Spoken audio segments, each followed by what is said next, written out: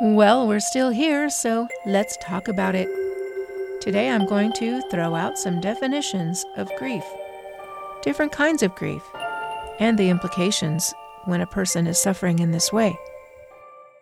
I've talked before about regular grief, or what we can consider normal or typical grief, which is expected to last from 6 months to 1 or 2 years.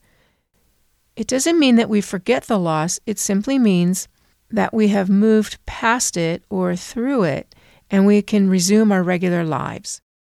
But when does grief get complicated? Well, it gets complicated when it becomes debilitating without improvement over time.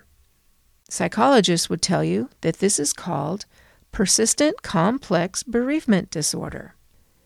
The painful emotions in this disorder are so severe and long-lasting that the person has trouble recovering from the loss and resuming their own life. They identify this as lasting over 1 year. The American Psychological Association also calls it prolonged grief disorder. And what they describe here are feelings of intense grief that persist. And it also causes problems and interferes with daily life. This can be described as intense longing for the deceased, preoccupation with the deceased or the circumstances around the death. It also can cause significant distress or problems with activities of daily living like making breakfast, doing the dishes, laundry, showering, etc. It can also affect your work. People who experience this prolonged, painful grief can really be hampered in their function of normal, typical life. It can really be disabling. Now, normally, psychologists would define this through what's called the DSM. I think they're up to 6 now. So for an adult, it would be any grief, this intense grief, right, that lasts past the first year. And for children and adolescents, it would be anything past 6 months. So here are some symptoms of prolonged grief disorder. Feeling as though a part of oneself has died with their loved one. They feel a marked sense of disability. They feel a marked sense of disbelief about the death. They avoid any reminders that the person is dead. They have intense emotional pain, like anger, bitterness, and sorrow around the death. They have difficulty reintegrating or engaging with their friends or pursuing any interests or even making plans for the future. They could feel emotional numbness, so maybe not the intense feelings, but no feelings. But I think it even goes deeper than that. It's just a numbness to anything. They can feel that their life is meaningless without the person they've lost. Now, only 7 to 10% of adults tend to get into this kind of prolonged grief. For children, it's 5 to 10%. Something I read described this kind of grief as being trapped in pain. Some other things that can happen here are feeling no sense of purpose in life, or excessively seeking reminders of the person that was lost, or things that remind them. A person grieving this way could have suicidal thoughts, could have an inability to accept that the loss occurred, could have persistent, intrusive thoughts about the person that was lost. They could have a loss of appetite. They could have insomnia or sleep disturbance. They could just have extra stress. They could even have a weakened immune function. Now, contrasting prolonged grief disorder is normal or common grief. And we've talked a little bit about this, but let's just do it again. This is called feeling all the feels, but still manage your day-to-day functioning. The feels become more distant over time. They may never go away completely, but the intensity can start to dwindle after about year 1, year 2. All right, now let's talk about some types of grief. There's something called anticipatory grief. This is a grief when you are caring for someone or someone that you care about has a terminal illness. It's considered an early heartache that comes when we see our loved ones suffering and knowing that they will die soon. Sometimes we are watching that person drift away. This can cause sadness, worry, and exhaustion. There's also complicated grief. Complicated grief has several different types. One is chronic grief, which is 6 months to a year, but also has depression or PTSD attached to it, or perhaps even an anxiety disorder.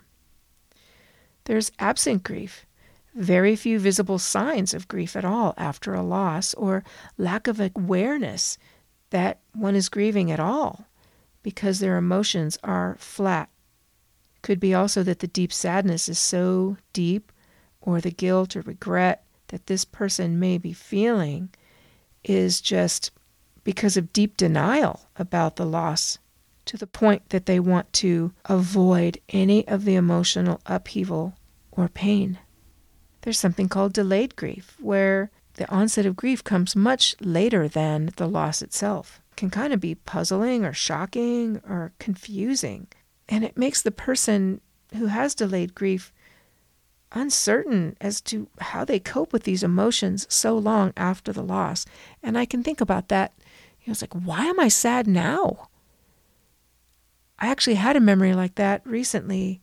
Somebody popped in my head that I had not thought about for over 30 years. But all of a sudden, I could see the street that he lived on. I saw the car that he drove. I even saw his face in my head.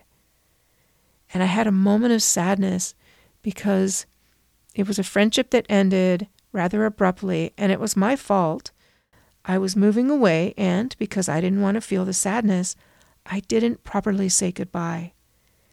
And now here we are 30 plus years later, and I realized I was grieving that. But it was confusing because I wrote the guy a letter later saying, how sorry I was that I didn't take more time to properly say goodbye. But I think I felt guilty. And in that moment, having that rush of recall was kind of disarming, really. It passed, thankfully. But at the time that it happened, I was really blown away at the intensity of the feelings in that moment. There's something called distorted grief, which is manifested by non-typical symptoms that might be more intense or unusual than others would consider typical grief. For example, they might deny the loss but wish for that person to return. They might also have high expectations for others in that moment, maybe act out in damaging ways to their family or friends, maybe even to their coworkers. They might also just feel disconnected from the world. There's something called collective grief.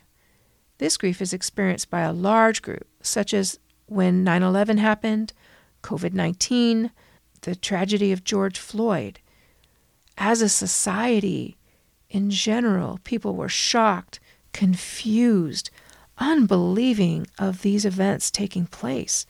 And then we can concentrate on prolonged sadness. That's when it starts to get problematic because we're looking for justice or answers, and it can create exhaustion, withdrawal, maybe even engaging in reckless behavior. Then there's something called disenfranchised grief. This grief is known as hidden grief. This is considering that grief is unacceptable on a societal level, and then we have to hide our sadness. This is something that happens a lot of times in the case of a pregnancy or miscarriage. Often, women don't feel that they can mourn the loss of that child. People say, well, you can have another child, or, well, that child wasn't even born yet. You couldn't possibly be so sad. They then begin to feel disenfranchised from their surroundings, the people around them, because they have to hide their sadness. This can happen in a case of a doctor or a nurse who has lost a patient. It's all part of the job. Just buck up and keep moving. But there is sadness, and who can they really talk to about it? The other loss of this type can be loss of a pet. You can get another dog, you can get another fish, you can get another bird. Certainly, but I loved that dog. I wanted that fish or that bird. Then they feel disenfranchised or marginalized from their peers. I have a quote here. This person is saying that losses that I just described are typically expected to be grieved in private. But she retorts saying, every person's journey through grief is unique, and there is no right or wrong way to grieve. And I agree. However, it's important to watch out if we are having this extended grief or prolonged grief or some of this complicated grief. Because if you need to get help, it's helpful to know that there's identifiers. Not all grief requires therapy. I would say, but if you find yourself in any of the above categories, you might want to consider finding a support group or a therapist or reaching out to any of the hotlines. 988, for example, can be very helpful. There's a website called The Very Well Mind, which I find a lot of really helpful information. So Wendy Weisner made up a list of resources for getting help with any of these types of extended, prolonged, or disabling grief. I'll put the email address in the show notes so that you can look it up. But also don't forget that there's the 988 number, and there's various other hotlines out there if you or someone you know needs help. I hope that this gave you a little bit of information about grief.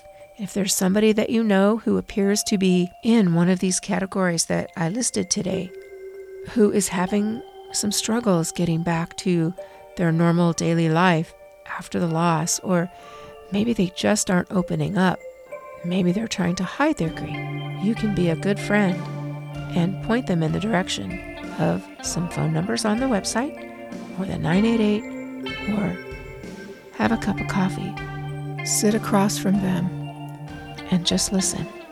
That could be the great start for somebody. Thanks for being here today. Bye-bye. Thanks for listening today. You can go to my website for more articles, little news pieces, or a transcript of this podcast.